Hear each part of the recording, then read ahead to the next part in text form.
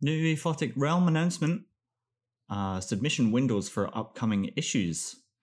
Issue 10, the theme is justice. That's hard-boiled fiction with a supernatural twist. The deadline for that will be April 1st, 2020. Issue 11, the theme is kaiju, giant monsters terrorizing civilization. Deadline will be October 1st, 2020 for those stories. Issue 12, the theme is lycanthropy, which is, of course, self-explanatory. It can be any type of animorph with a bloody twist. So I guess that's werewolves and Jesus, giant, I don't know. What do people turn into? Seals? I've just got a little seal on my desk, so I thought of that. I don't know. You'll have to be more imaginative than I just was. But the deadline for lycanthropy, January 1st, 2021. Good luck to everyone submitting.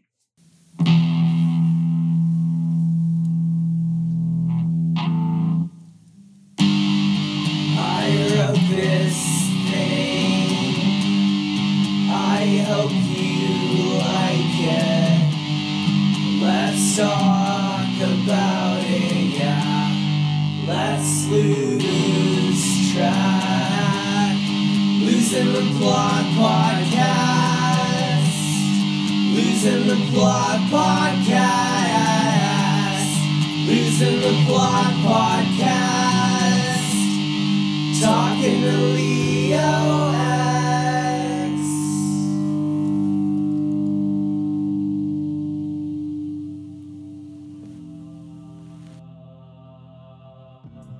My guest this episode is Jeans Pukutsa. She is celebrating the release of her latest film, Night Rain, which is in festivals now.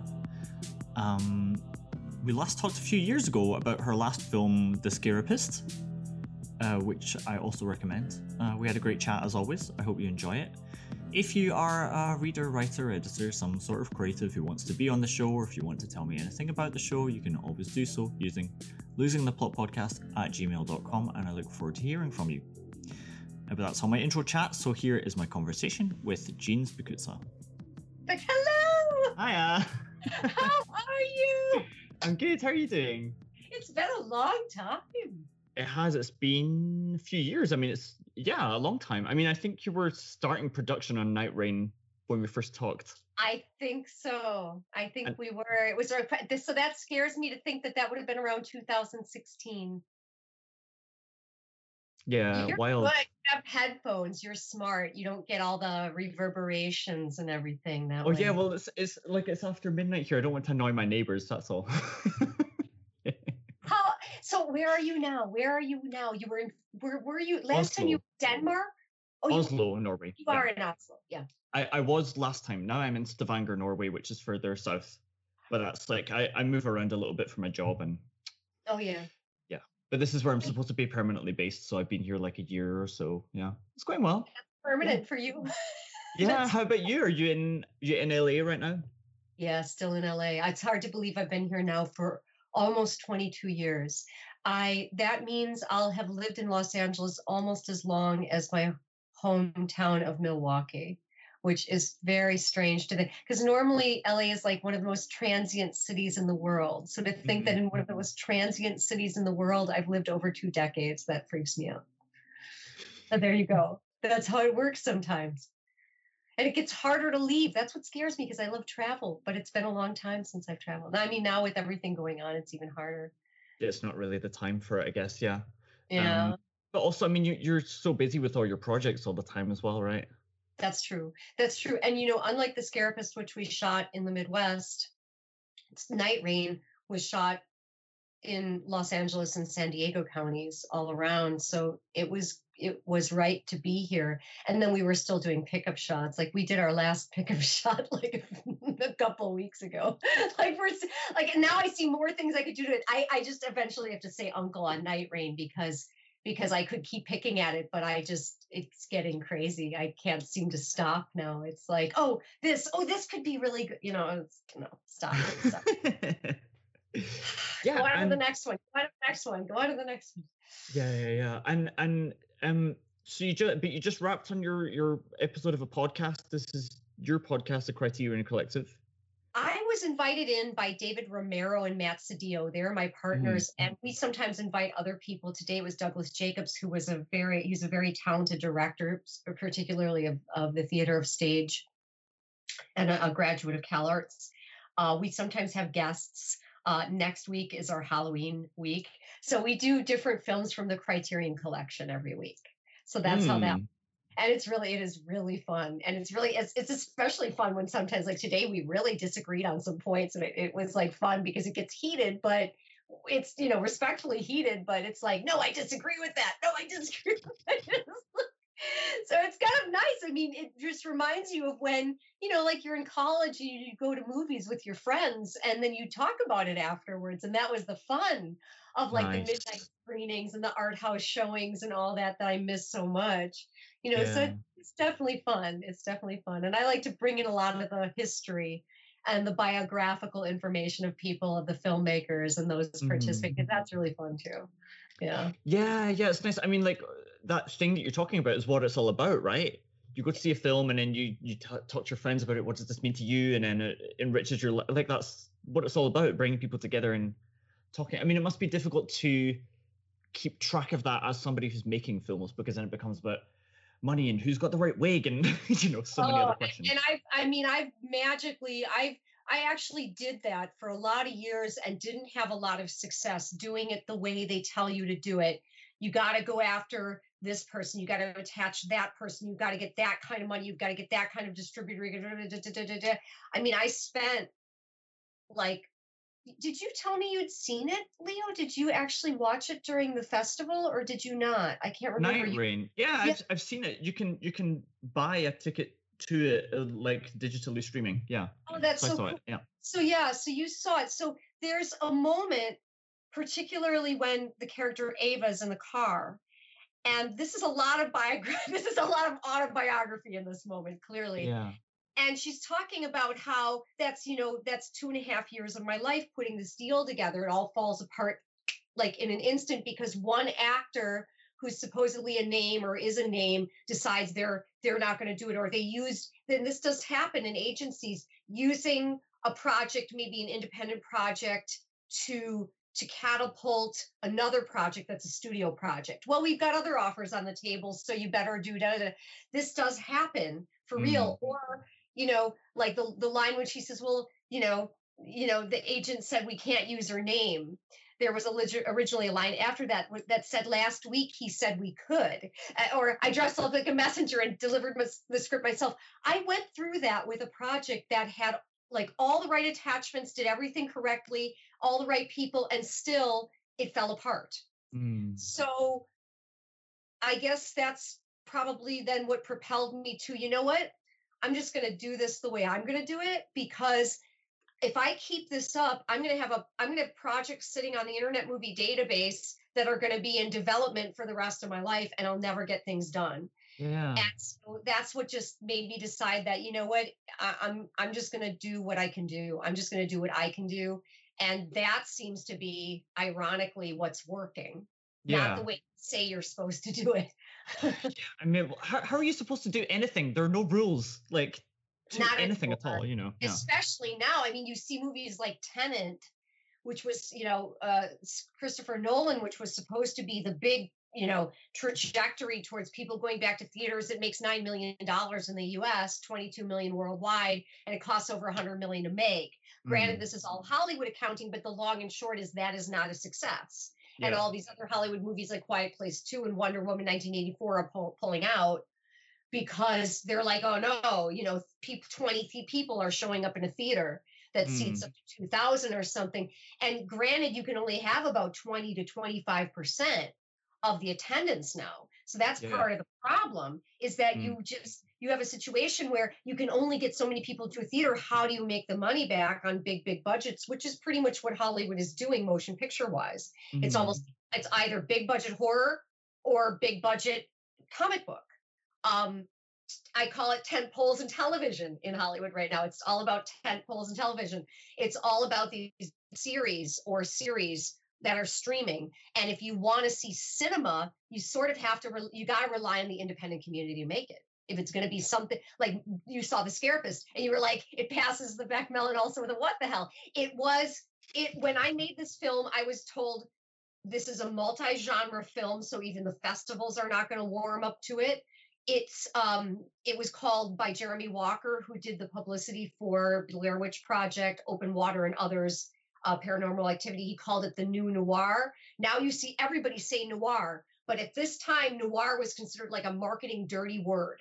You don't use that word. Even in neo-noir, like LA Confidential, they totally avoided using that word because it was considered to be non-commercial. I was told 2 women leads. Don't do 2 women leads. 2 women lead movies are not commercially successful. You look at movies like Persona, Ingmar Bergman, or Mulholland Drive, David Lynch. Those are not commercially successful films. Those are artistically successful films. So I was told, well, you should make the therapist character a male. I said, well, you do that and you change the whole dynamic because there's a particular way that a one woman attacks another woman. So that's not going to work.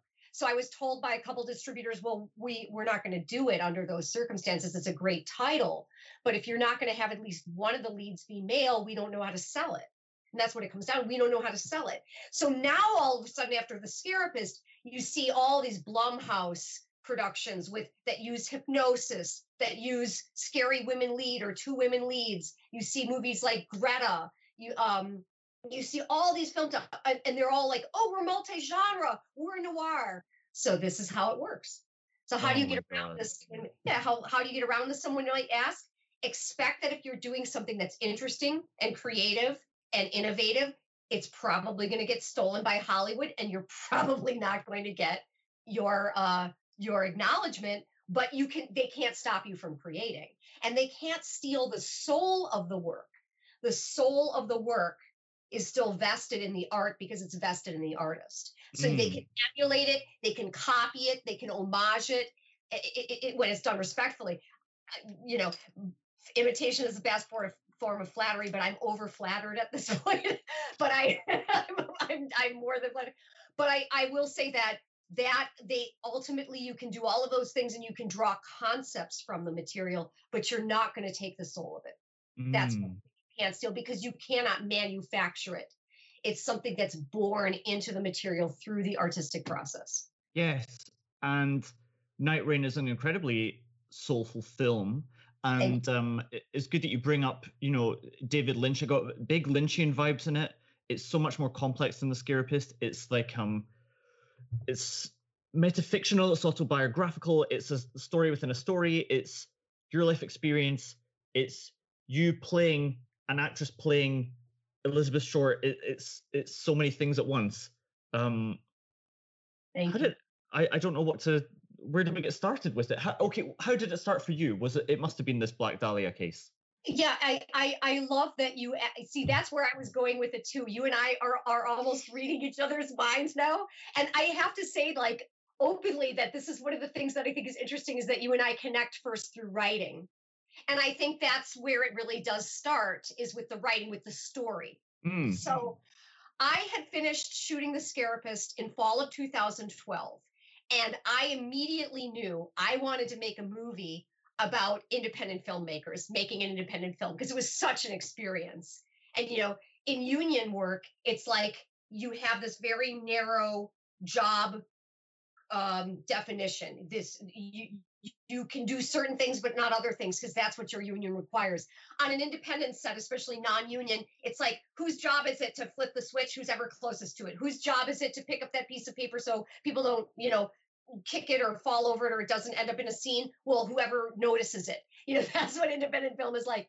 And I remember one of our producers on Scarapist, she was like literally like sprawled out, wiping off picture car as she was calling out like the day's scenes to the assistant director. And this is independent film. And I thought, I got to do something like this. I also realized that I really wanted to do something about the 1940s because I was working on a certificate of film noir studies. I love films noir. I think my own experience with being a survivor of crime and an assault led me to being more interested in true crime. I think I always had kind of an interest in behavioral pathology. I've suffered stalkers now for over 15 years. cyber or otherwise. I would say that the notion of why some people decide they're going to stalk people, even people with some public presence, maybe they're not Jennifer Aniston, maybe they're not Angelina Jolie, they're not Brad Pitt, they're not at that level, but there's something about that person that they kind of latch onto and become obsessed with. So I really wanted to kind of bring that into it. It was the Black Dahlia and the Elizabeth Short element came when I realized, if these, part of the dark humor is you want to make a period film, but you don't have a lot of money to do it. How are you going to do that? You have independent filmmakers struggling to make a period film. That's part of the fun. So you have these independent filmmakers, even in the tagline where it says, a group of independent filmmakers making a low budget period movie, right there. That's actually intended to be a joke, because anyone who's trying to make a low budget period movie knows, and what are you going to do? Have your knights wearing like tinfoil or something? How are you going to accomplish this? It was when I saw something on IMDb when they used to have the conversation. They used to have a section where users could just chat with each other. They don't have it anymore, but they used to. Someone mentioned a book by a woman named Mary Passios, who it turns out she was a childhood friend of Elizabeth Short. So she's the only person who knew her, who wrote a book about the murder and about the woman.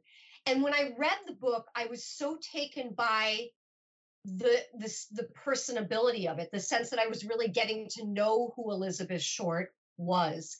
And when she was interviewing Elizabeth Short's sister, Muriel said, Mama, meaning her and Elizabeth's mother, believes that one day the truth will come out and Elizabeth will be exonerated.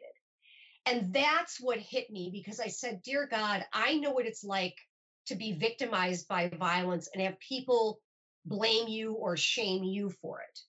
And it's really one of the worst experiences, because you do feel that shame already. And someone says something like, well, why didn't you do this? Why didn't you do that? Why did you walk down that street? Why did you wear that? Why didn't you get up and leave? Or, the agony of having to go through any kind of violence or assault, and then have some people basically say you're responsible.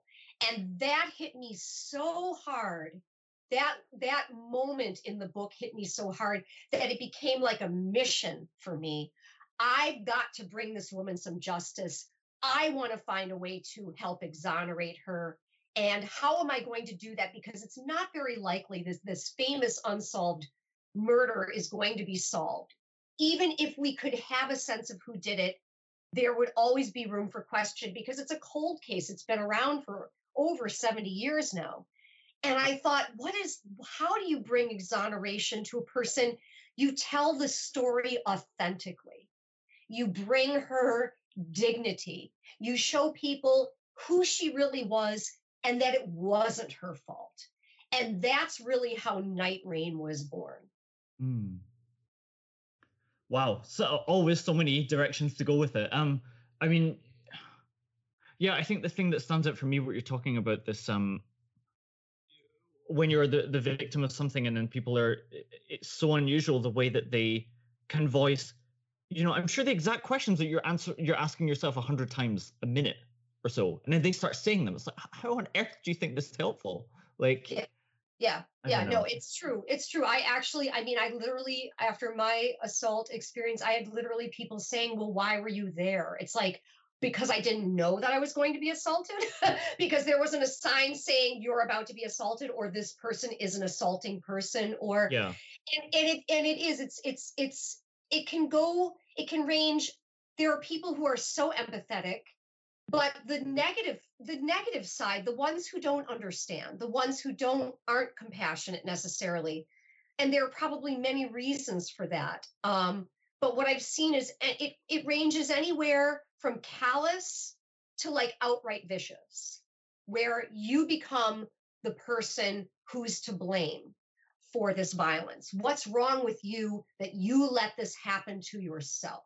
And that always boggles my mind, that there is this contingent that says that the person who is hurt and who trusts the wrong people or person is the one who's at fault.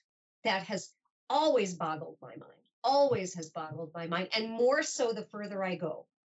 And it was interesting that this was coming out right around the time, it was right around the time that the Me Too movement was just starting to launch when we were shooting. So the project was conceived before the Me Too movement really came into action, but that the force behind it and the publicity behind it and the press behind it, the media behind it, the Hollywood persons behind it, like Time's Up and all these other organizations, it really kicked in late 2016, around early to mid 2017.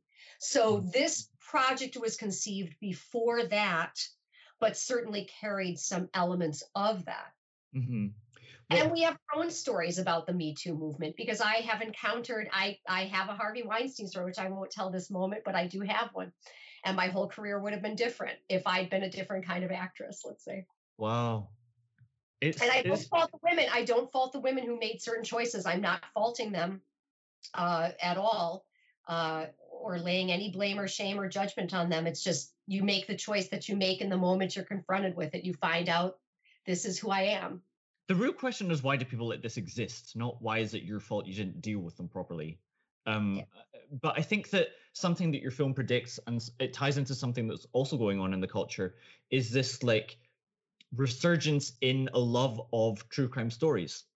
Yeah. And it's something about, I think, people trying to protect themselves from what might happen, trying to learn what the dangers are and so on. And so I think when people say things to you like, why did you let that happen to you? They want it to be true that they can protect themselves from that happening to them. And the truth is, right. You know, they don't live in a safe world. And I think that you can listen to all the true crime stories you want in the world, and it can still happen to you anyway. Yeah, like, that's right. But I think that's what this film is getting at, and like preempts, because there's like a resurgence in that I think took off after whenever you wrote it. But also I think what you're asking the viewer with this film is like, how complicit are you in this murder by enjoying the story of it? Yes, that's true. In fact, that's one of the reasons why there's a moment where you know, my character Ava, as Elizabeth actually says, you know, I'm real, my family will suffer. Think about that we don't consider, for example, that there are still surviving family members. And you have on the internet, for example, you have people who go to the grave of Elizabeth Short. This is why they actually will not give out the information anymore. The family has requested. I went there personally and found this out. It broke my heart. The family has personally requested that the people working at the cemetery not give out this information, because people will go, they'll have a picnic in front of the grave, they'll pose in front of it and post pictures on the internet of it. And I realized that in some way people feel disconnected maybe from the reality of this brutal crime, but they don't consider that there are still people who are wounded from it, that there is still this pain that exists that never will completely heal. The family has been through absolute hell, and it still continues. So, you know, you have, for example, Halloween's coming up. Larry always posts on Twitter, you know, rethink your Halloween costume. Maybe don't, you know, make, you know, big blood stains on your mouth and dress up like a famous murder victim, because maybe that's, and post pictures all over the internet, because maybe that's not the best choice. Mm-hmm. You know, it's just this way in which, and this is men and women, this tendency to kind of disconnect. I know we're enthralled, like you mentioned, we're enthralled, we're fascinated with true crime, but like Night Rain, there's a way of being very interested in it, but respectfully so, you know? Mm-hmm. So that's, I think, also what I was trying to convey, is that there's an empathetic approach to all of this, to consider the victim, or the survivors, the families, even the perpetrators, just find a way to understand how these things happen, maybe find a way that we can get beyond this kind of pathology that exists globally, because crime is not limited to any cultural group, ethnic group, social group, economic group. It's everywhere. And I think the more we can understand it, the better that we can help get beyond it, perhaps. But it's going to take all of us doing that. And I think the first application that we need is a sense of understanding, of dignity, of respect, of empathy, of realizing the human being in there.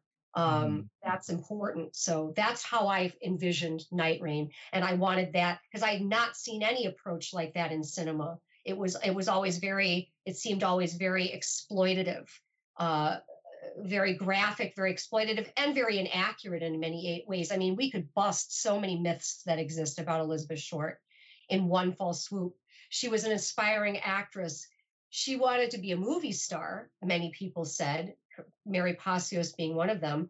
There's no evidence that she ever even took an acting class. But this was a time, the 1940s was a time when people like Ava Gardner, for example, auditions for MGM, and Louis B. Mayer, the head of MGM, the president of MGM, one of the founders, famously said, she can't talk, she can't act, she's great, sign her. Because there were these women who were referred to, it's mentioned in the movie, the B girls, the 5 o'clock girls, 5 o'clock referred to 5 o'clock p.m. These women were contracted. Marilyn Monroe was one of them. Without Johnny Hyde, Marilyn Monroe would have been another B girl, and she would have just been Norma Jean Baker. Norma Jean Baker became Marilyn Monroe in 1946, the same year that Elizabeth Short first came to Hollywood. That's the connection between the two of them. And so Elizabeth Short might have been one of these so-called B girls where you're under contract, but the idea is that you basically service the producers after 5 p.m. And that's your role. That's how you make your rent. And a lot of women were signed under contract during the golden age to fulfill that. Ava Gardner probably would have been one of them had she not married Mickey Rooney and became famous. She probably would have been like one of these women. Yeah. So it's really knowing about the history of Hollywood and understanding the context of what Elizabeth Short was making her way out to Hollywood for. I think she definitely wanted to be married to someone and have children, have a family. But I think because her father left their family during the Depression, she certainly wanted to have some sense of security, of stability that she did not have growing up. So there are so many factors to who she really was. And she was really trying to be very glamorous and very unglamorous, impoverished circumstances, which I think a lot of people can relate to, especially fellow artists can relate to that. So she's not so different from a lot of us. She was just trying to live her life and trying to find a life, and it got struck down really tragically and brutally in a way we've never seen before or since. Well, it's just interesting to consider that, like, what your film has achieved and what, like, storytelling through cinema can do, and then the industry behind it is just has these elements that are just the antithesis of everything you're trying to achieve. They're like perpetuating the worst of humanity. It's insane. You notice that was touched on. Yeah, notice that was touched on in the movie. Some of that darker underbelly, and this is one of the reasons why in the establishing shots we show the house of one of the individuals. I don't want to give too much away. The different houses, how they live, all in one city. You see the different ways that people live. Some people live where they're literally hanging by a thread, and other people are living in somewhere in between, and other people are just living in absolute luxury. And they all exist within the same city, within the same industry. Some people are like what they used to say about film noir, characters. And one of the reasons why studios were so reticent to have their stars like Barbara Stanwyck and Fred MacMurray and Lana Turner or John Garfield play these roles, because these were unsavory people who were on the take. They were out for the fast buck. I think it was James Ellroy who referred to them as fast buck motherfuckers.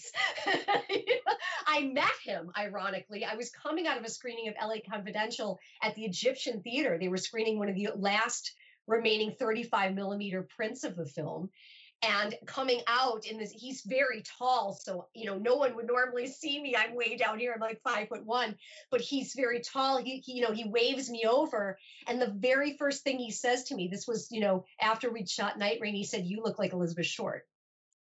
So that was like the first words out of his mouth. And I'd never met him before. So this is a man who's also been, somewhat fascinated by this true crime. And I know a lot of that also comes from his own mother having, been struck down, killed, and they didn't solve it. They never found the guy. When I think he was all of like 9 or 11 years old or something. So he's true crime, and the brutality against women has kind of been a fascination for him. So it was interesting that the whole time he couldn't stop staring at me. Every time someone wanted to come up to him, he would be like, "Oh, I'm so sorry, excuse me," and then he'd come right back.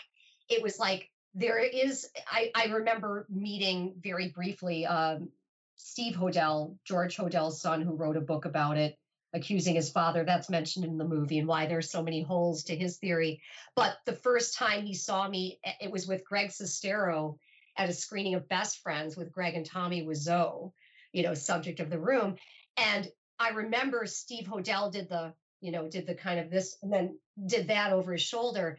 There is something about the physicality, the resemblance that freaks people out, especially those who are very interested in the Elizabeth Short story. That freaks them out. And I noticed that even after we shot the film. And it wasn't so much the physicality or the physicality alone that made me want to make a character, who would be portraying Elizabeth Short, older and wiser, of course, but the fact that I also felt that kinship about, the victimization of violence, the shame of violence, the way that can feel so isolating. I think that's one of the worst things about violence, is that it is very isolating. You feel like the tragic character in the novel who's carrying a disease, and you don't want to spread that out to other people. It's a very painful experience to go through. And I think the only way you can really go through it healthfully is to talk about it and create something with it and share it with other people. The stalker, after having been stalked for over 15 years, that's been so painful for me in many ways. But I have to say that I don't know where that comes from. It's many things. They feel envious. They feel hateful towards you for some reason. You remind them of somebody. I don't know what it is. They become very obsessed with the destruction of you because they feel destroyed somehow and you pose a threat to them. I cannot figure this out entirely, but I sort of tried to, there's a character, the stalker in Night Rain, who really is like a compilation, and you're a writer, so you understand this. He's kind of a compilation of different people. And I try to kind of structure the how and the why and the what and the when and everything in a way that I can just try to understand it. Yeah. So I don't want to give too much away. Of course, we're talking about mystery and suspense. So, I don't want to say too much. And with The Scarapist, it was different. When we covered The Scarapist, it had been out for a few years and I felt comfortable with all the spoilers. But in this case, we are actually just taking it out now to market and sale, and it's beginning to screen. So I don't want to say too much, but I do want to say that, yeah, you're right about the real life thing. Pretty much every character in Night Rain is based on some real life person. Yeah. Interesting. Yeah, when I see this, the rejected writer guy, I mean, that's very early in the film. That's like one of the first scenes and so on. And he didn't even get the right submission window. It wasn't even like you'd read and rejected his work, which isn't even a rejection of that person, but it just goes straight to the heart. It's like, yeah, you hate me. You want me to fail. And it's like, that's it. Yes, though. of course I know that person. I talk to writers all the time. Like, yeah. Yes, I think that's one of the things I love is I think that a lot of people will relate to Night Rain. Oh, yeah. There's so many elements where you can find that connection that you're describing. And we've been through that. And I think there's a part of us that has felt that way. The difference is we don't act on that impulse. We kind of step back a little and we think about things reasonably and go, yeah, this isn't really a rejection of me or even my work because they haven't seen it. Maybe it's not the right time. Maybe it's not the right circumstance. But for example, in Night Rain, you have a situation where unfortunately one event kind of intersects a tragedy and it results in the wrong thinking. Right? Yeah. So, and that reminds me of a line from the movie, and I believe it was also in the book by Umberto Eco, The Name of the Rose, where the William of Baskerville character says to Adzo of Melk, he says, the step between ecstatic vision and simple frenzy is all too brief. So and I think that is also what's scary for us as artists, is these kind of people who are artists or want to be artists, and there is this very fine line between what is vision and what is delusion. What is imagination and what is fantasy, what is real and what is just the dream that is not realized. And I think that's why we have to share as artists, because that's where, in sharing and experiencing a reality together, we find out how to ride that line and stay relatively healthy in our own minds, right? Yeah, absolutely. I started a filmmaking club. I've told you about it. I send you the silly little things that we make. I love what were you the rejection one. yeah, exactly. Yeah. I loved it. I don't even know how to. I still have to watch, I know, but I love it. Yes. Oh yeah, no worries. But that was like I started that here, and it's kind of it's like a gift to the people here in Stavanger, I think, because like my day job is as an engineer. I work with very technically minded people, and it's a very meritocratic world. Like you've been working for 5 years, so you get the job you get when you've done it for 5 years, which, as you know, in art is like it's not like that at all. So when I say like come make films with me, they're like, let's get that guy who's worked the camera for 5 years and give him I'm like, no, you're now in a world where that just doesn't work at all. It's hard for them to understand. It's hard for that mind to understand that. Yeah, because it's very much right on about that. It's very much a culture of like I've got people on this podcast, like people in life, are sick of me talking about it, because I get asked this all the time, like, oh, how big is your flat? Like what company do you work for? Like how much money do you make? And then they're just like, boom, boom, boom. You're number 5 in my brain of like top 5 guys. Yes, like, yes. The world doesn't work that way. No, and so I think I think the art world works in the exact opposite of that, which is just like, you've been doing it for 100 years. You're the best guy. It's not quite to my taste. I don't care. And it's like my gift to people, like my message from the art world is like, yes, you may be amazing at something. Nobody necessarily cares. Nobody necessarily needs to give you an award or even their time because of how much you put into that, right? But the flip side of that is that you to do it as long as you have, I'm sure you have to just have like gratitude for what you're doing, and you have to do it only because you want the things you're making to exist. And that's really powerful once you can get to that headspace.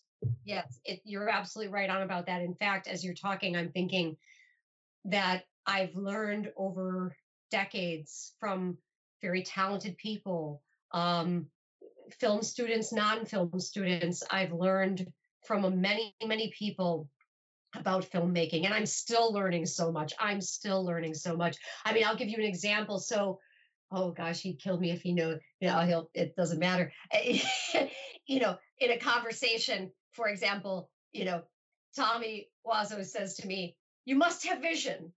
You must do what audience want. I mean, right there is that kind of that line we're talking about. How do you walk the line of both? How do you have vision and do what the audience want at the same time? Yeah. That's the challenge, and he gets that's the challenge. And I will say that on Night Rain, I was very proud of the fact that in fact we had some people. We had at least 3 people where this was their first motion picture. Some had actually gone to school for production design or directorial or cinematography, but they hadn't had a lot of experience, and they weren't getting experience because people didn't want to give them experience. I'm very proud of the fact that all 3 of those people now have seen, leaps in their artistic life, in their career work or creative trajectory. And that's, to me, like Roger Corman did this, which is one of the reasons we homage him, because he would basically, we're talking about Coppola, we're talking about Scorsese, we're talking about Curtis Hanson, LA Confidential, all got their start because Roger Corman said, here's some money, go make a movie, make it in this amount of time on this budget, and if you can do that, we'll distribute it and you'll go on to make another one. And this is actually also how very much how the studios functioned at one time too, is you weren't just making a career for yourself, you were building careers. And that's also something I feel like what you were just describing, that same mentality goes on in Hollywood. It has to be this person or this person or this person because this is their agent, because this is the experience they have, because this is the projects they've done.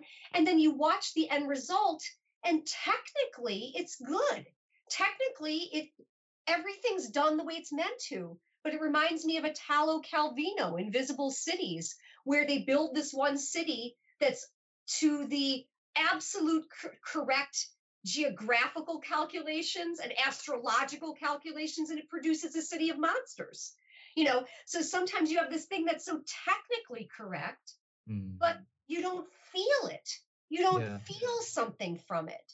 You see it and you go, yeah, that was well made. That's it. Where is the spirit of the thing? And that's why for me, I loved what you were just saying, because when I choose people, whether it's actors or crew, I'm doing it very intuitively. And what I had my actors do in Night Rain was, because I'm not trying to put an actor in a slot and say, this is the role I need to fill. Because when you're a larger studio with many submissions, that's often the approach you have to take is we have a slot. How do we fill that slot? It's very mechanical. For me, I said, okay, I had the actors tell me about themselves first, because what I was looking for was not how to fit an actor in a slot. I was looking for the character inside of that actor first.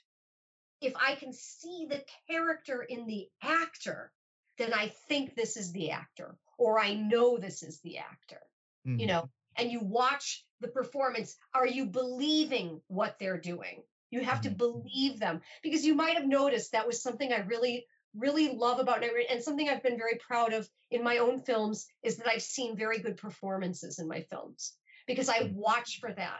I'm an actor myself. And to me, directing is not just managing a set and a tech team. That I come from that old school where being a director is first and foremost drawing the best performances from your actors. And if I need someone to handle tech side, that's one of the reasons I work with my editor and co-director, Cynthian Sharp, because he was taking care of a lot of the technical elements while I was working with the actors. And sometimes we crisscrossed. But for the most part, especially since I'm acting as well and producing as well, to have many hands on deck, as many as we could, more than I actually originally anticipated. Night Rain took a lot longer and cost more than I expected. It was originally a vision for a very small film, but films have a life of their own and a character and a personality of their own, which I'm sure you've noticed, Leo, that this is how they are. They take on that life much like a child. You can try to control a child, but a child is going to be who the child is going to be.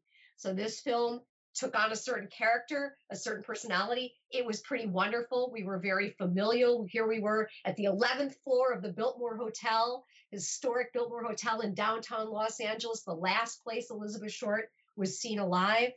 And we were in the industrial part, working away with, trying to work everything out and eating together and laughing together. And so we did that for a good, 2.5 weeks, 3 weeks, and it was really remarkable. I still feel very close to the people, and I'm so very proud of what they brought forward, because I saw everyone work so hard. And on a lower budget shoot like this, you don't always see that, But then I've always said, it's not, see, this is why if someone says, well, if you gave me more money, I'd do a better job. It's like, nope, that's not the person I want. Because first of all, I don't believe that. I've seen people get more money and not do a better job. Artists tend to put so much of themselves into something that if you really care about something and you're passionate about something, you're going to give 100%, whether you're getting $100 or $1,000 or $10,000, because that's a part of you coming into that. Yeah, absolutely. It's like, it's what you're spending your time on. What's more valuable than that, It's the one thing you can never get back, right? Because money you can lose and get back, but time is finite. Exactly. That'll never come back. And like, how do you expect to get noticed by the people who are going to pay you like the extra zeros if you're doing a bad job when you're getting the small zeros anyway? Like, they don't see any potential in you. All the listeners need to hear what Leo just said. This is very, very critical information. He's 100% correct because people are watching and you never really know who's watching. My actress in The Scarapist, who portrays the Scarapist, was telling me about an audition that she did. It was down to her and like two other women. But they had just lost Kristen Wiig on Saturday Night Live, and they felt that she was maybe too similar.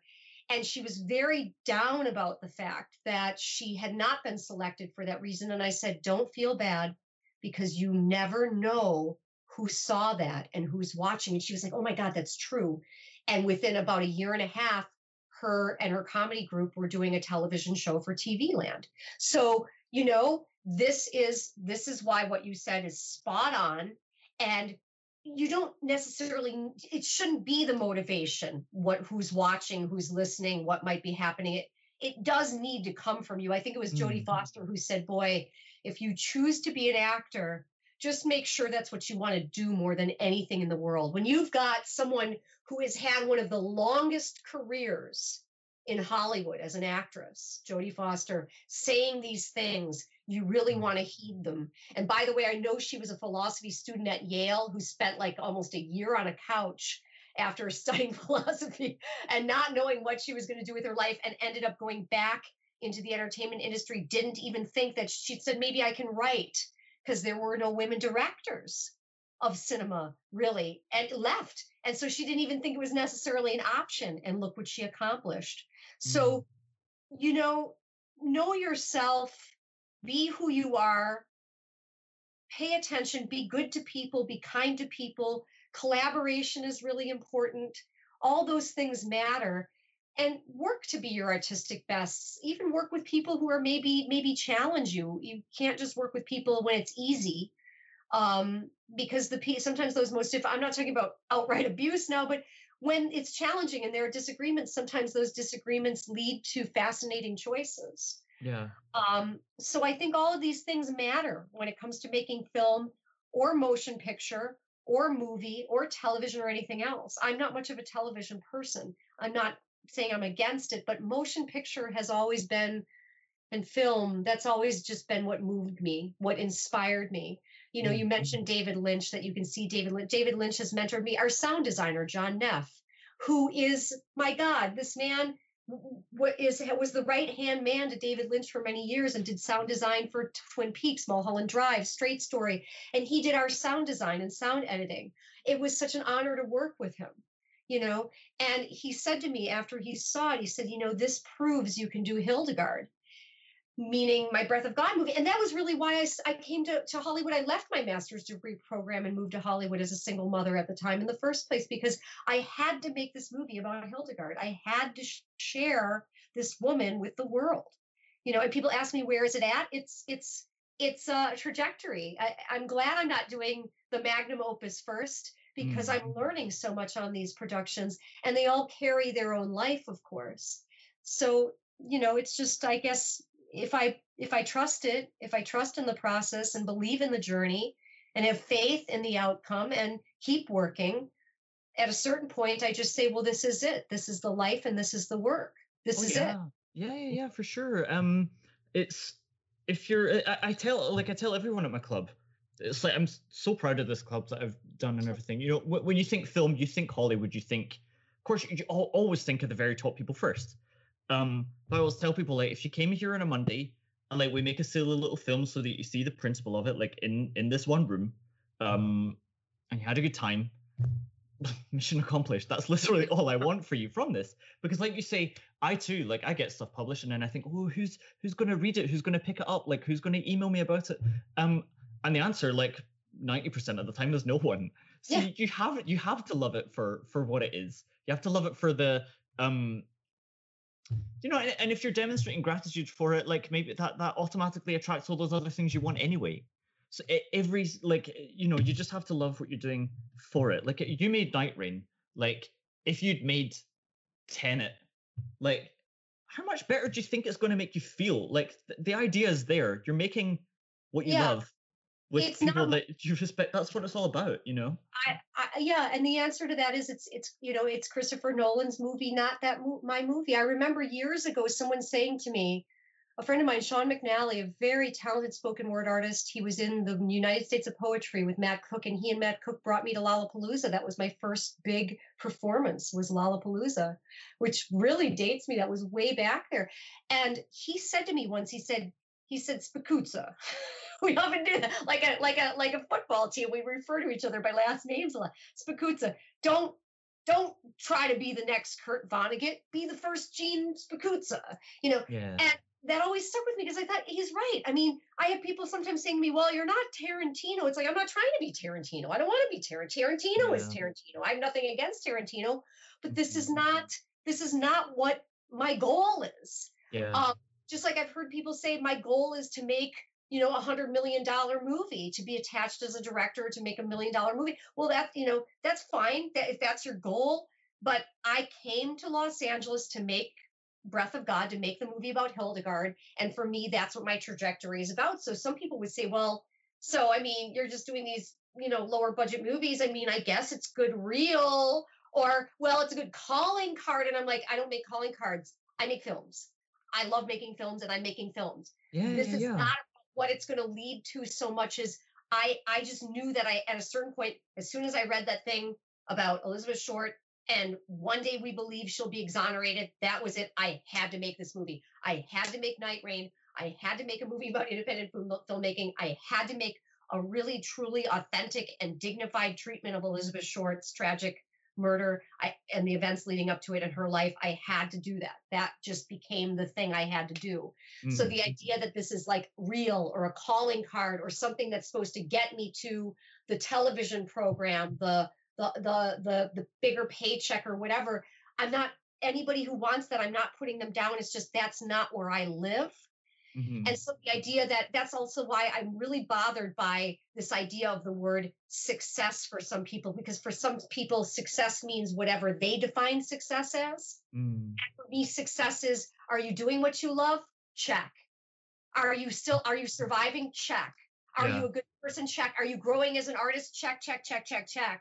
That's do you have enough time with loved ones? Like, yes, you have nice dinners? Yes.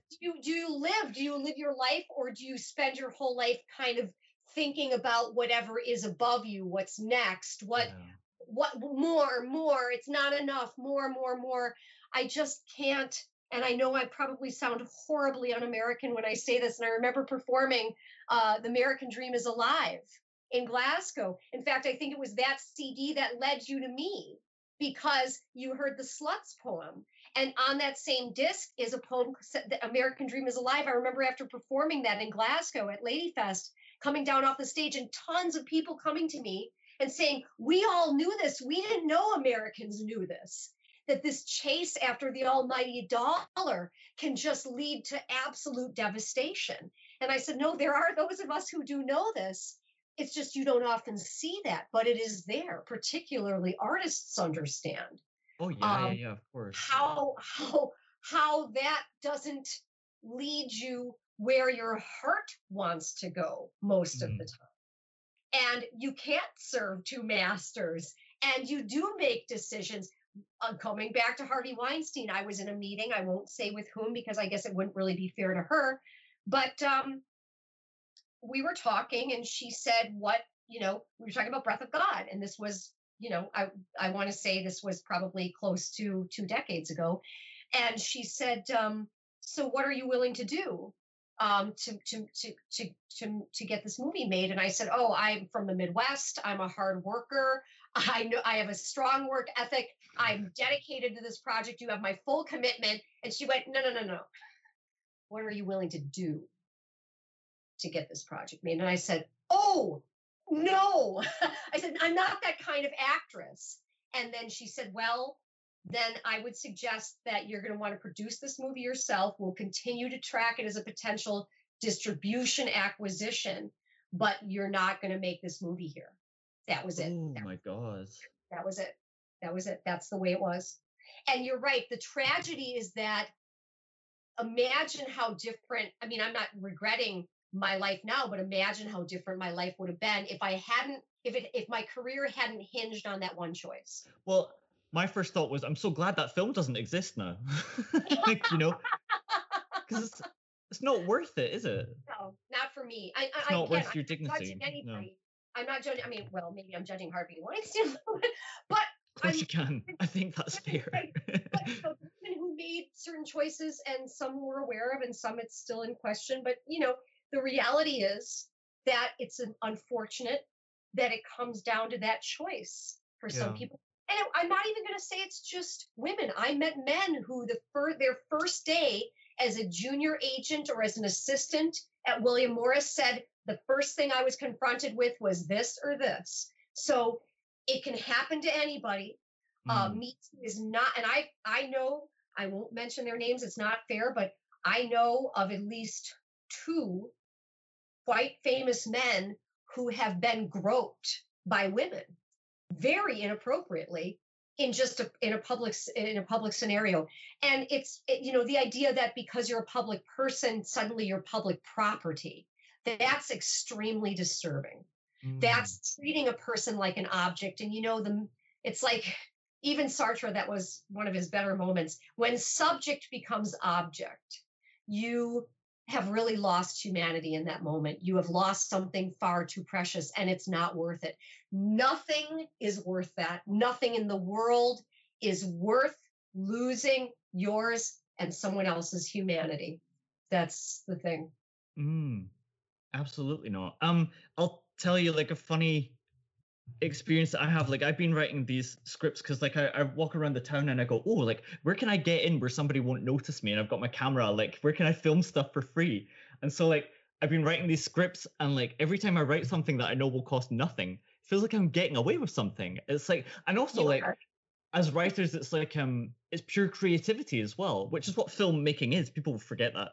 So I'm like, oh, it's only creativity. There's no money involved at all. I love it so much.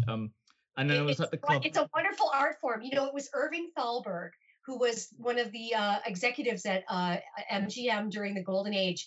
And he said, movies, and he made movies like Grand Hotel, with the Barrymores and with, Joan Crawford, Greta Garbo. And he made a lot of great films. And he said, film, he said, motion picture, cinema, it will be an art form. It will be elevated, because at this point it wasn't. It will be elevated to that, because there's no other art form that so many people can relate to. It's so universal. And you have so many different art forms within one art form. I think that's what I love about it. If you want to dance and you want to create visual art and design, and you want to write and you want to act and you want to direct, or you want to, whatever you want to stand on your head, you want to pull a circus act, you want to be a chaplain, whatever you want to do, you can do that in motion picture, and you can pull all those elements in. And so Irving Thalberg saw the future. He really saw the future. And I, as a Scottish guy living in Norway, can learn that your film is online and then be watching it 2 minutes later. So, I mean, that's so powerful as well. I told the festival, I said, coronavirus has been tragic for so many people, and I regret that. And people have died, and it's families have been separated, and people have become very depressed a lot. The economy's bad. So many things. One positive thing to come out of it was, and I told this to the film festival, to La Femme International Film Festival, I said, I really hope you guys continue, even when we can do in person again, to do online. Because in the past with film festivals, you had to fly to Beverly Hills to go to the La Femme Film Festival. You have to fly to Venezia to go to the Biennale. You have to go to France to go to Cannes. And now you can actually participate. You can buy your ticket like you were describing, and you can do this from wherever you are. And you've opened up a whole new audience. We had a really good audience the night that we debuted it. We had a lot of people, and Larry Harnish was there. Sadly, I couldn't hear him. We had some technical difficulties. Some people could, but he was answering questions, which was so great of him to come and answer questions, because a big part of his dedication is not to exploit the Black Dahlia murder case, but to elevate it, to express it, to bring some comfort to the family by bringing realism to it. And frankly, without his research, Night Rain would not have been possible. Night Rain would not have been possible. In fact, the first time I ever got wind of him was I was watching a documentary that was made for the BBC called Feast of Death. And it was James Ellroy's Feast of Death. And there's a segment in a restaurant where we actually filmed in Night Rain, the Pacific Dining Car. That actually wasn't even on purpose. That happened through a series of incidents that we filmed there. Beautiful, beautiful old restaurant built in like 1921 in an old rail car. It's really gorgeous. And so Larry Harnish is in Feast of Death talking about his theories, talking about Elizabeth Short and her realities. And he did so with so much empathy. I was so moved by that. That was Mary Passios was the seed, was the well, and then Larry Harnish became like the ocean of information that made so much of this movie possible. I will always be really indebted to both of them, and I think the Short family too, because we were given some rare photos, a couple of rare photos to use too in the movie. And some information that hadn't been, previously released and things like this. So, there's courage among people who suffer a tragedy. And that's always extremely moving. And you can only imagine how painful it must be and must have been. I mean, to have, what is it about the Black Dahlia murder? There have been many, brutal murders or unsolved murders in history. What is it about that murder? I think it's the degree of violence, the type of violence, and I think it's also the beauty of the inside and out of the victim.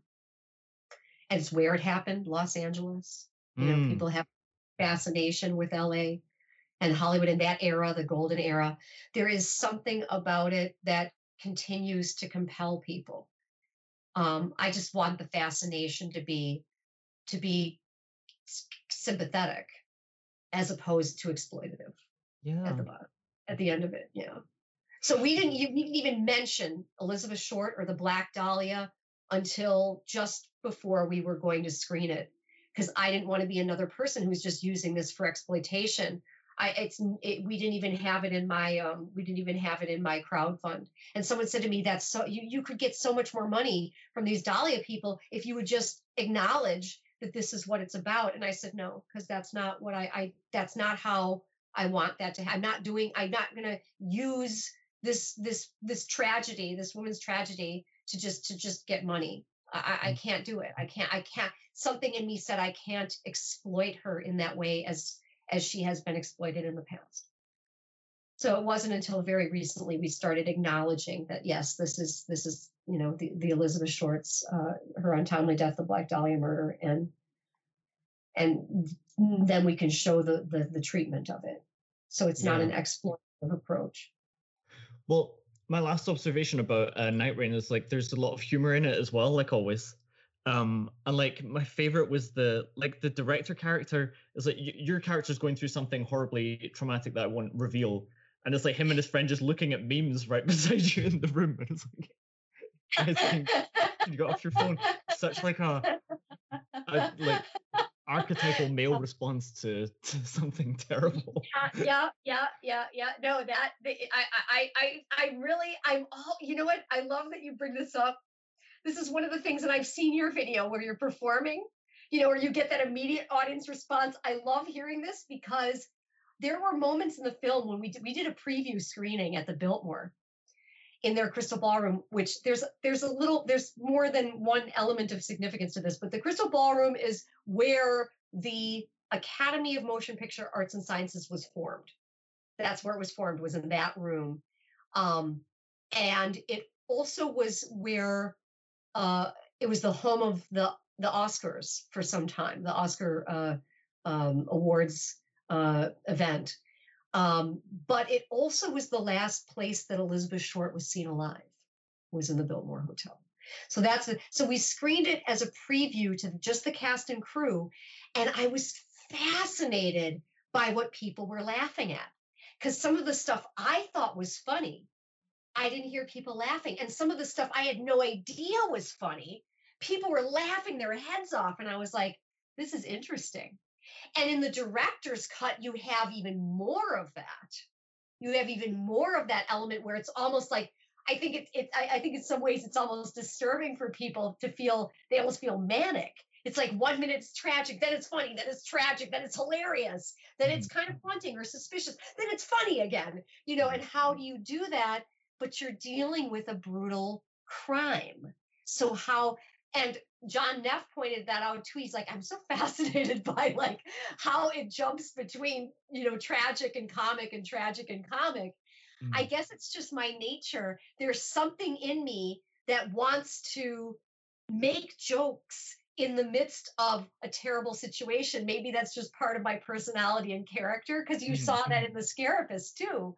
I remember someone saying to me, did you just make a movie that literally makes fun of like one of the most horrific experiences of your life? And I said, yes, I did. And they were like, oh my God, like that's how I'm dealing with it. So yes, I appreciate that, because I never thought of that as being ironical or funny, but it is, right? It is. I thought that was so relatable, and also how just like people are going, oh God, there's horrible things going on, and it's like, this is like that time in Sunset Boulevard, and you're like, well, I mean, that's true, but that's really not the time for that at all. Just the constant references as well. Right. Yeah, which like at a certain point it's like, could you just stop? Because also like he's the director and he's so not in tune with people's real life emotions. I thought it was really funny. He's like, it's like, and he's based on a real character, a real person. This character is based on a real person. And I will say that real life person, I don't want to call him out too much, but it's like, there are elements of him that are, he is a very compassionate person, but he has moments of what I would call like emotional autism, where he just isn't seeing or feeling what other people around him are. So it's not that he's trying to be a jerk or trying to be insensitive. He's just not quite, it's his particular, because he does apparently have kind of a moderate level of that or mild level of that. So it's kind of like just not seeing that in other people, like you were describing. Yeah. And I have to say, Adam Lessar, who portrayed that character, Ezra, did a phenomenal job. And I loved his performance. And he had the benefit of having this person on the set. And then this person was like coaching him how to be him, that this character is based on. And this is all going on while we're filming. It's just like, this is eerie because, and of course I'm being stalked and I'm being harassed. A few months, I picked up an international cyber criminal. I think in 2016, and I was getting like attacked and hacked and all this stuff while I was trying to make this movie. And so at one point, I think I wrote something about, wow, is this life imitating art or art imitating life? I'm literally having what's happening, elements of what's happening in the movie happen to me while I'm working to make the movie. She actually contacted one of our producers and said, you don't want to work with this person. And the person who got the email was like, why do you care? Like, she literally was like, what is this? And it's like the strangest thing to see people doing stuff like this. Mm-hmm. And you're just like, thank God you work with people who really know you, that they're going to be like, that's weird. Why would I listen to this? This is a person I don't even know who they are. Yeah. It's just, it is eerie. And you wonder to yourself, you're like, God, are you a paid troll that's just gone off the rails? Or what's wrong with you? Or why do you do these things? And again, this is one of the reasons why, ironically, this kind of behavior ended up benefiting the project, because it fed elements of, well, now we can use this. And I can use this in my performance of what it feels like to be violated, or what it feels like to be stalked, harassed, mocked, whatever you want to throw in there. So I'm very proud of what the cast and crew accomplished in Night Rain. I had a very good team of people, and not a one of them was linked to a studio or a large agency. But I was actually there was discussion about doing this film at a larger budget with, what people call name or box office actors. I don't like when people say you're not a name. It's like, well, I'm not a name. I have a name. But box office talent, let's say, but I think that actually would have reduced the I think that would have reduced the story and the believability in Night Rain. Because if you're seeing someone is getting, $250,000 a month doing such and such television show or something, but they're trying to portray an independent filmmaker who's hungry enough to make a film that they're willing to do it under some circumstances you wouldn't normally do it, it's going to be harder to believe. It might even get in the way. I used to say, it's hard to do a period piece with someone if you see them on, if you see them on the side of a bus riding by every day. It's hard for you to get into the story and the character when you can't necessarily get past the celebrity of the individual. So I really like the fact that Scarapist was made with people where you would believe those were those characters. I like the fact that with Night Rain, when you're watching it, you can really believe these people really exist as they are, because you don't see them every day. Oh yeah, absolutely. Yeah. So I'm not, definitely not making excuses or apologizing. I'm saying this is what I love to do. This is what floats my boat. And I guess I can do that. And if people say, well, you can or you can't or you should or you shouldn't, or I guess they have a right to that opinion, but I beg to differ. Yeah. Well, the example I was going to give you about here was people were telling me, like, Leo, like if you need money for films, like you can apply to like the local institutes here, and they will give you money. And I said, I don't know what I would spend it on. Like I said, I have so much fun like finding free ways to make stuff. I was like, I don't need any money. Isn't that cool? Now I can do whatever I want, right? And then they were like, well, you make a good point. I hate to interrupt you, but money from anywhere comes with a price. I mean, as soon as you take money, you have to then answer to not that's. I mean, again, that can work, but if you want to just make what you want to make, you have a harder time doing that when you're using somebody else's money. Yeah. So I was telling who doesn't accept that, Yeah. So I was telling this guy, listen, I don't know what I need money for. I don't know what I would spend on. I don't think this is the right time for me to be pursuing that. And he says, well, if you do apply for money, you should spend it all, because if you don't spend it all, you won't get it next year. And I said, right, so now you're pressuring me to spend money I don't even want. Why? What? Can we just stop talking about that? But it's so funny how that's all those he's probably telling you this is how I would do it if I were doing it. It's like that. And I mean, I get that. And at the same time, but I guess I'm on Team Leo with this one, because it's like, for me, again, when I was facing the possibility of making this for a larger budget, and of course it would have taken longer. See, I already knew, though, the risk was you could spend a year and a half, 2.5 years or more building your project, and that doesn't mean it's going to go. Yeah. That doesn't mean it's going to get greenlit. That doesn't mean it's actually going to happen. That doesn't even actually mean you're going to get those people or that particular money. It's very complex. And I think that at the end of the day, if you see a way to do it, and that's part of the creative process that you're describing, if you see a way to make the film you want to make, then make it. Just make it, I mean, that's like, think how many people just haven't made anything because they let like a single one of those barriers get in the way. People give up so quickly, I think. Yeah. Oh, yeah. Well, I think some of that comes from the fear, and I can understand the fear. I mean, I would never say to someone, I advise you to live the way I live.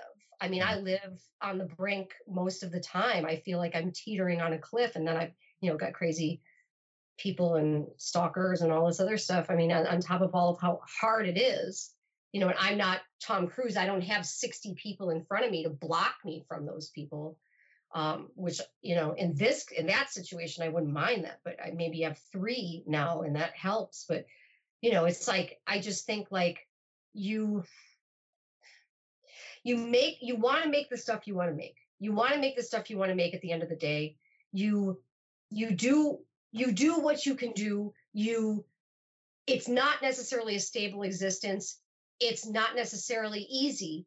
You are taking yourself, if you're really creating and you're an artist, you're taking yourself to some very uncomfortable places sometimes. That's the price you pay. I think it was Patti Smith who once said the job of the artist is to go very, very deep and hopefully find one's way out of that and share it with the world, because she had lost her husband and I think Robert Mapplethorpe within the same year and a half, and she responded to that by making an album to get to work and to and she's right. That's a big part of what the artist does. And whether you've got this amount of money or $0 or whatever you're doing, if there's something in you that says, I need to do this, you need to do it. I don't know any other way to say it. It may be scary. And I think sometimes those obstacles become excuses. I'm so scared to do this that, oh yeah, I can't go in that room anyway, because I think there may be a lion in there and I'm scared of lions. I get that though. I'm sympathetic to that because I can understand. That's why I say I don't necessarily advocate to people do what I'm doing. What I would advocate is, if this is what you want to do and you want to do this more than anything else in the world, you darn well go ahead and do it, because life is short and you want to do what you love. You want to do what you love and you want to create, and that's a part of your nature, then absolutely 100% darn well, go do it. Do it. So tell me about Making Angels. Oh, so Making Angels. Making Angels is the project referenced in Night Rain. It's also the novel that my character Lana is typing in The Scarapist. Oh. So it started as a screenplay, not a novel. It started as a screenplay first, then it became a novel and a screenplay. And then it's a short film too. It's more of a screen test, I guess I'd call it. Yeah, I saw that. That was awesome. I met Tommy Wiseau in July of 2018. And by August, we were rehearsing for this scene. And I was so proud of him. I like the Madness of Kim George. I kept him in my eye. That was my approach to Tommy. I'm going to keep you in my eye. I'm going to hold your attention. And I'm very proud, actually, of what he did there. He portrays my therapist in this scene in Making Angels. And my character, Saja, is a dancer whose life is not going the way she would like it to. And that is a segment of the feature screenplay, which we've started working on test shots now. So we're getting test shots. It's very difficult to do in New York right now because the city is just in absolute peril right now. And a lot of things are actually boarded up and inaccessible. So we're doing the best that we can to get some of our test shots and possibly even some of our B-roll footage, if we can do it. It's not easy to do right now, but we're working on it. So we've kind of started the pre-production of Making Angels. And I'm very excited because I like to say about Making Angels, it's a metaphysical dramedy. It's a metaphysical drama. It's another multi-genre film. It also takes place in a certain period and another period, which is like what Night Rain was doing, because I'm just fascinated by history. I'm fascinated by art and architecture and artists who have come before. And this movie is really, it's a love letter to artists, is essentially what Making Angels is. And I've just done 2 thrillers. And I feel like Alfred Hitchcock, who then wanted to make The Problem with Harry, because it's like, I need something like, I don't want to say lighter, but I need something maybe brighter is a better word. I need to get out of the dark for a little while. I've been in the dark for a number of years. I mean, The Scarapist I started working on in 2006-07, and Night Rain I started working on in 2012. So it took me 4 years to write the script. It's been 8 years to make the movie. And with the Scarapist, it was like, about the same amount of time, about 7-8 years. So I feel like after over a decade of the dark and the noir or the neo-noir and the true crime, I just kind of want to do something that brings a little more light in and stardust in. So that's the next project, God willing, knock wood. But that's the plan. That's what's going forward for the time being. So that's what I'm working on. Yeah. And working with Tommy was just awesome because he really developed the character. He rehearsed with me. He thought about what he wanted to wear and how he wanted to look and how he wanted to present himself. So he did the work. I was very proud of him. And I showed it to Greg Sestero. his comrade from Disaster Artist, and Greg was like, "It's great." Thanks. I think so too. And I told him my philosophy, like the movie The Madness of King George. I'm going to keep you in my eye. I'm going to hold your attention. And Greg's like, I like that. I like that. And I said, and there's no good, there's no bad, there's true and not true, quoting Stanislavski. I don't believe in bad art. If it's bad, it's probably not art anyway. Yeah. If it's art, it's art. And putting a qualifier on it, for me, that's not the issue.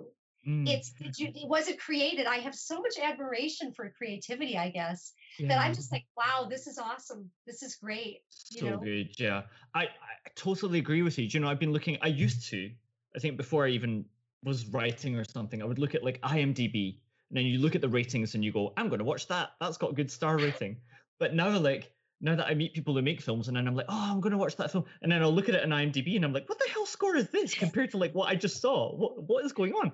My opinion doesn't line up at all. Brought that up. We went from a 7.3 to a 4.9 because we got our 100th vote on the Scarapist. And we have like 14 votes. Now, oh God, now I say this, now it's probably, God, whoever's out there listening, you know, some of you are just going to need to go and vote honestly on the Scarapist. We have some people who are just like one. I'm like, guys, look, I'm willing to, you know, get on board with maybe this or that, or you think it should have been different here, but I just don't think it's a one movie. It's like, you know, all 9 votes. Like it's all, there's some of this stuff that's looks staged. And I talked to IMDb and they're like, yeah, we have a system, but we're working on the system because the system is a problem. It's like this kind of mean average that they take, but it doesn't necessarily reflect. It's meaningless though. It's absolutely meaningless. Like I have a critic who says I don't even look at that anymore because he's so familiar that he's like, no, I don't even care, you know. Or you get like the reviews on, you know, it's just so interesting to look at. Actually, I kind of think of it as fascinating when we have these reviews that are like, this movie sucks, and other reviews that are like, this is the greatest movie. I'm like, well, at least we're provoking a reaction. Yeah. Polarizing. The best stuff polarizes. Very polarizing. I've never seen. I mean, I'm looking at this going, wow, we've got 1s, we've got 10s, we've got 2s, we've got 9s, we've got very little in between. It's just really, really interesting to see that. I suppose one person said to me, don't read your own reviews. I'm like, I'm just going to start following that because like it's probably better to just keep creating and not look too carefully at that. How does it help anyway? How does it tell you? Because the movie's made and people can say what they want. I mean, freedom of speech and all of that. I mean, people can say or do what they want, but at the end of the day, I mean, I suppose maybe they think it's going to deter people, but that's not even necessarily the case. I mean, like you were saying, see, now I know people who are like, when I see a rating of this, then I go to watch that movie because those are the movies I like to watch, you know? And then that's the other problem is sometimes then they're like, wait, this is better than I thought it was going to be based on what I read here or something. Never agree. I never agree with them at all. Like I talked to a guy he was the star of like this werewolf film, this low budget werewolf film recently that you can find in the supermarket. And like, cause we followed each other on Twitter and I was like, oh my God, I feel like I know a celebrity. It's so cool. You were like the top billing. And he was just like, yeah, but you know, I'm like a D-list actor. And I was like, yeah, but I said like, where do you think known names come from? Like, they come from the unknown. So well, and some of those actors work more than the A-list actors do. I mean, that's the way it works. You know, there was a story I was listening to an interview going back to the film adaptation of the novel. You know, El Nome de la Rosa, the name of the rose.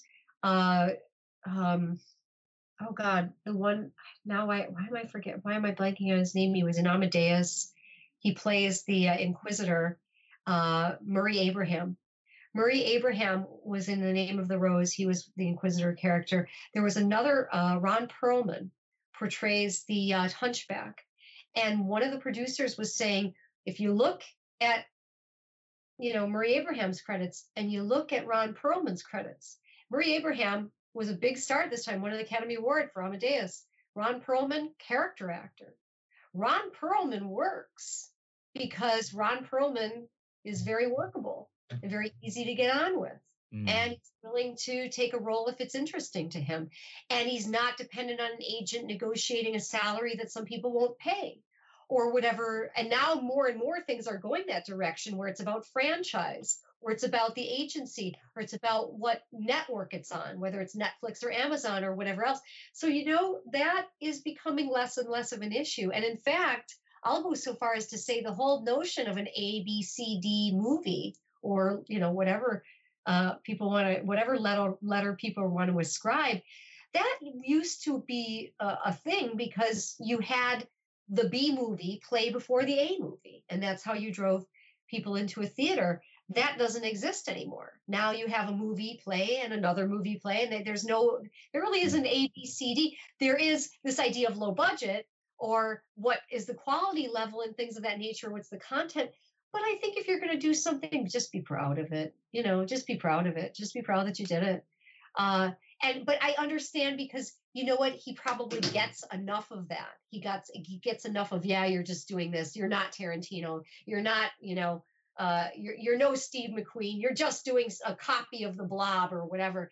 It is unfortunate that you do get those voices from time to time that can affect your thinking. Because the reality is, you're doing something you want to be doing. That's success. That's great. Yeah. I don't know what those people are, but I don't think they're fans. They think they're fans, No. but fans No, would they're not treat not. their favorite thing that way. No, they don't. No, they don't. They may even find humor in the movie, but they enjoy it. There's a respect for the fact that someone made it. And I hate to say it, but and this is kind of touched on in Night Rain, but there are, in addition to certain aspects of, there's mental illness, of course, and some of these people that, obviously when it goes to the extreme, envy can be a factor. I've had these conversations with some of my associates and those I've worked with that, you definitely get the sense that, for example, let's say you have someone who's like dark-haired female, wants to be a filmmaker. And it just so happens that 3, not 1, not 2, but 3 of the women they stalk are dark-haired female filmmakers. It doesn't take the 8 years I spent in philosophy and psychology to go, oh, yeah, I get that. I get where that's coming from. And it is unfortunate because in reality, the person feels better for a very short period of time, and then they feel worse again. Yeah. And the best thing you could do is create rather than destroy. The best thing you can do is sit down and make something, because look, you've just described, and there are a lot of people who do it. And people even who do get signed from it, if that's their goal, it's not necessarily, but you can make a movie with no budget. You can make a film with no budget. And not only are you doing something that's creative that you enjoy, but, you can share it with people and they can enjoy it too. And there's a fulfillment in that as well. And I just feel like that's the difference between doing things that isolate you. Being a hater is going to isolate you. And being a creator is going to bring you closer to other people. So which do you want? To me, the choice is obvious. And you can't say money is an excuse because you've just told everybody here. And I can say what we did with Night Rain on the budget we had, I'm still kind of astounded. Like, if you remember, there was a scene where Ava's in her office. There are a couple of scenes like this, but there's a particular scene she's in her office. You can kind of get a sense of what the office looks like. That was part of an entire suite that was designed for Robert Kennedy when he came to Los Angeles and was tragically assassinated at the Ambassador Hotel because there was talk of threats on his life. And it was believed that if he stayed at the Biltmore and handled his press conferences at the Ambassador, that it would be safer. It was safer for a time as long as he was in the Biltmore. And this is a very secret part of the Biltmore, the general public. They opened this up to us. They opened this up to us, to a bunch of independent filmmakers, because we were treating the subject with dignity and authentically. The Biltmore suffered, its own reputation suffered, because some people said Elizabeth Short was a prostitute who brought her tricks to the Biltmore. First of all, the Biltmore is not that kind of hotel. It's not the kind of place you can rent the room by the hour. Second of all, and even probably most, I don't want to say most important, more importantly, just as importantly or more importantly, Elizabeth Short was not a prostitute. There's no evidence that she was a prostitute. We do know there are like at least, I think, 3 men she did have sex with.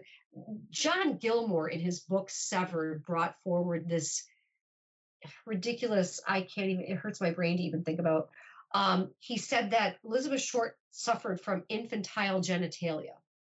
I've had people come up to me and say, "Oh, I understand that she had infantile genitalia, or she had malformed genitalia, or she wasn't, her reproductive organs were missing, or something." I said, no, none of that is true. That's a total myth. There was nothing. We address a little bit of that in the movie through some of the things that Mary Pacios wrote in her book. There was that didn't exist. It's completely. It's just not true. It hurts my brain to even contemplate it. Some of these, and it's sad that, as Mary Pacios, I think, most appropriately said, she said, "I feel like Elizabeth Short is a woman upon whom many people, particularly men, have projected their dark fantasies onto." And that's why there's a point in the movie where she says, "The way you see us, it's what's in your mind. It's what you want to see." There isn't a moment in this movie that doesn't address some aspect of this Black Dahlia murder case. And of course, it's interesting that it's what we choose not to include in the movie. That is kind of a clue as well, because she did not have infantile genitalia. She wasn't a prostitute. She didn't, there's no evidence that she had sex for money. The things we do know about her was that she did not have much, that she was mourning the death of her fiance, whom she referred to as her husband. She never had a child. She never had the chance to really live a life that she probably could have lived. Those things we know to be true. We also know she wasn't in Los Angeles before 2000, or 1946 was the year she arrived. The very same year that Norma Jean Baker took on the name Marilyn Monroe. The same year, almost the same time, the same summer it had happened. So you look at the context of what was going on in Hollywood, and then you look at what was going on in Elizabeth Short's life. It's pretty fascinating, actually. Yeah. And how she ended up, the trajectory of where she ended up and how she struggled. She was homeless for the most part throughout her time in LA and San Diego. Which is why we give a portion of proceeds to Shelter Inc., because it helps families with housing and employment and things like that. I mean, it's a tragic thing. Not having money does not necessarily lead to violence, but it can certainly put you in a position, to no fault of your own, where it might be more likely, So you feel that. And I feel tremendously sympathetic towards her for that. Because I've slept on friends' couches before.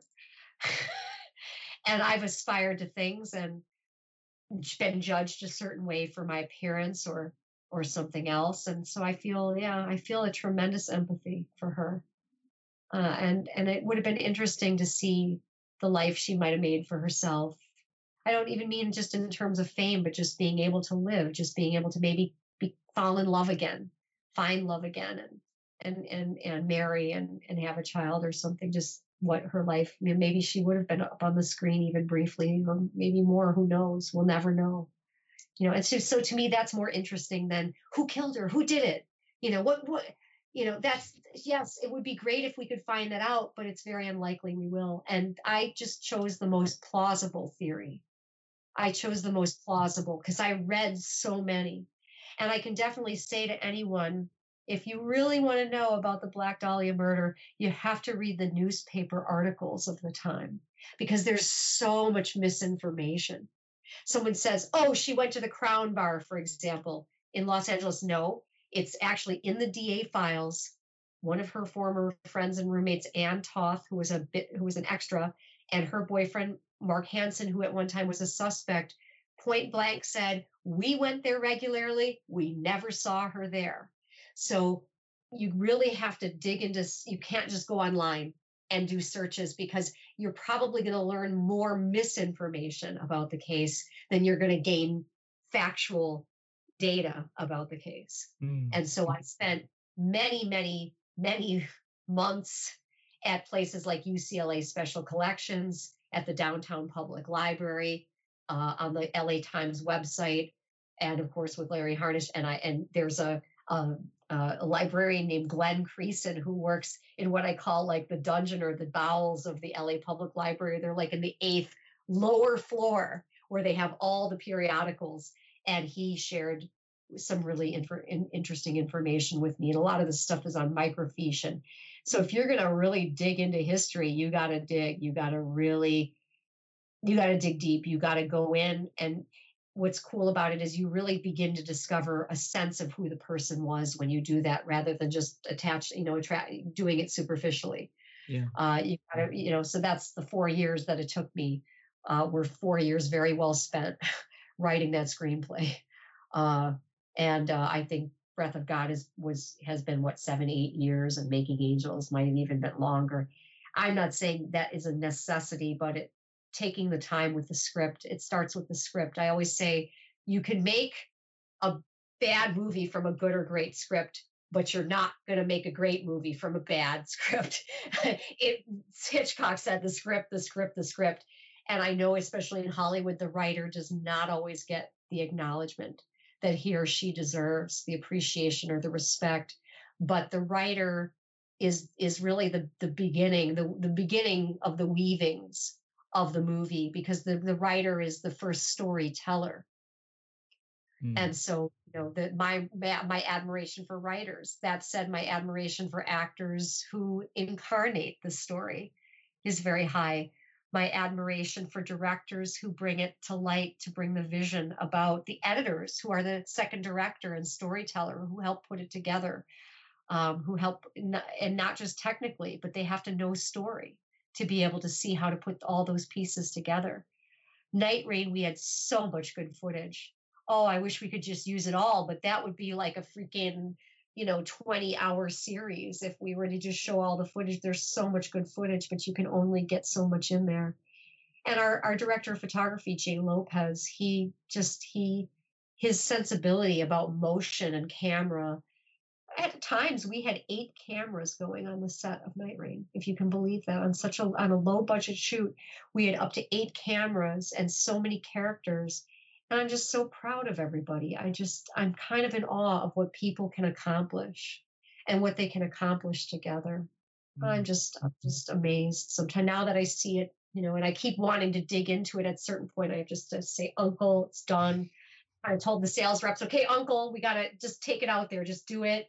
I can see all these things I can still do, but I'm going to do this forever if I don't stop. That's the challenge, I suppose, of not having a studio, over your shoulder going, now, it's got to be now. But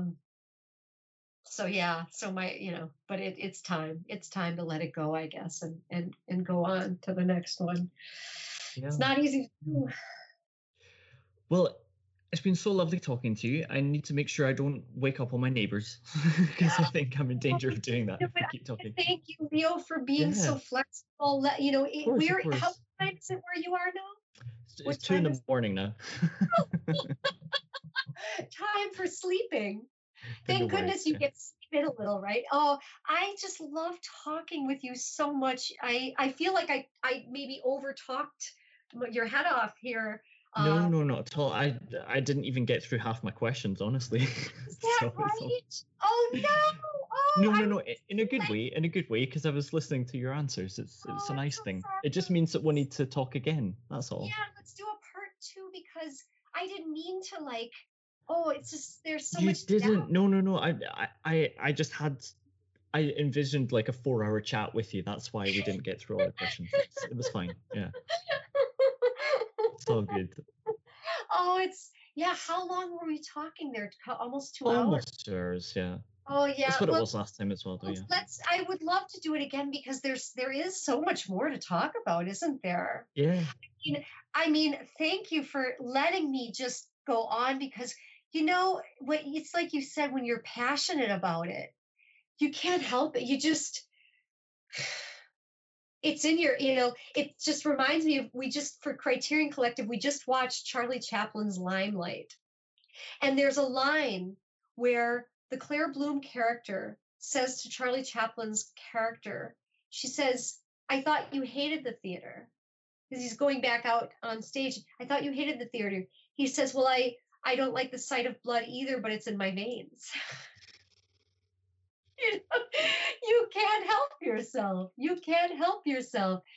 And I'm so very proud of you for, I love getting your films, and they're funny and they're good. They make me, that was the other one I saw, actually. Now that I think about it, there were two films, because there was the one where you were getting the rejection, and then there was the one where you're sitting at, and you're disappearing from the camera.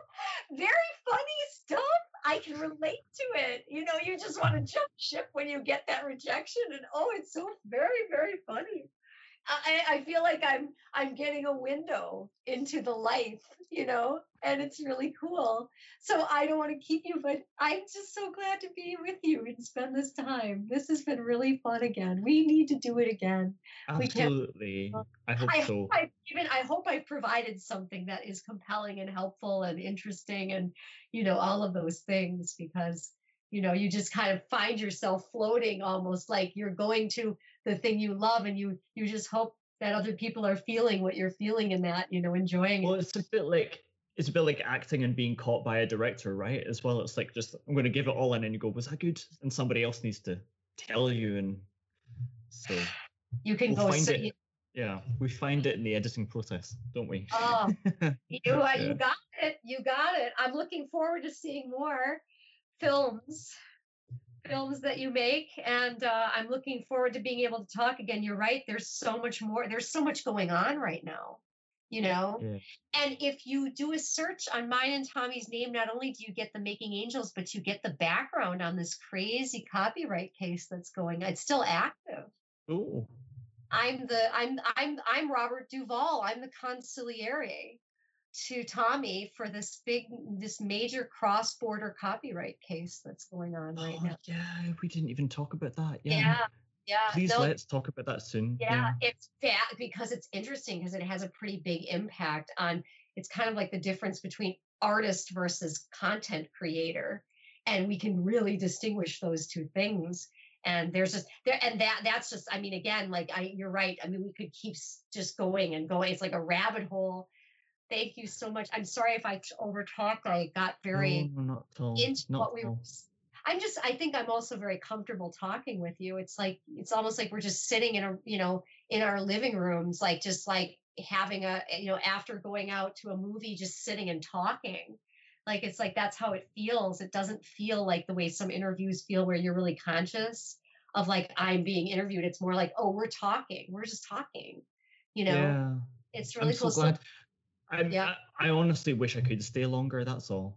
But we'll do it again. it's We'll just do the it thing, again. please, let's do it again. We went through this last time. It was hard to let you go.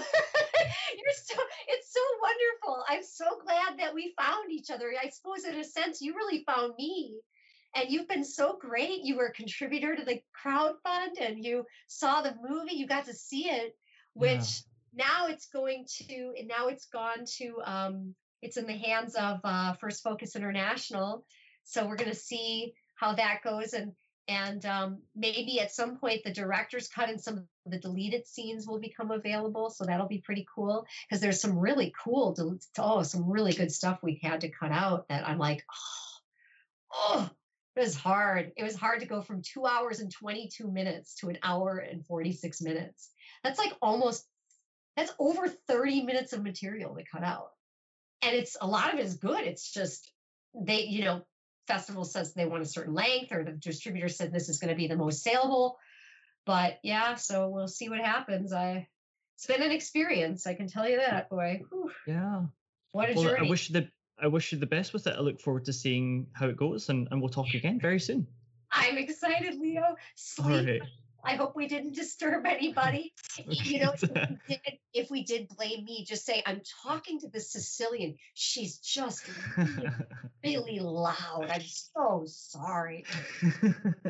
She's in Hollywood. Christopher Nolan, do you know how it goes? Oh, yeah. These people, they're big and loud about everything. I just don't know what to do about it, but you know how it goes. No worries. All right. It's always love. You. You too. Be gentle Bye with for now. yourself and keep creating. Cheers. You too. You too. We'll No. speak again. So that was Jean Spicuzza. I've put some links in the description of this episode of how you can find out more about Night Rain and her other projects. Hope you enjoyed the chat.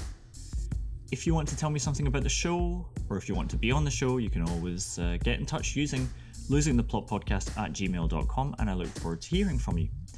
But that's all from me for now. So until next time, bye bye.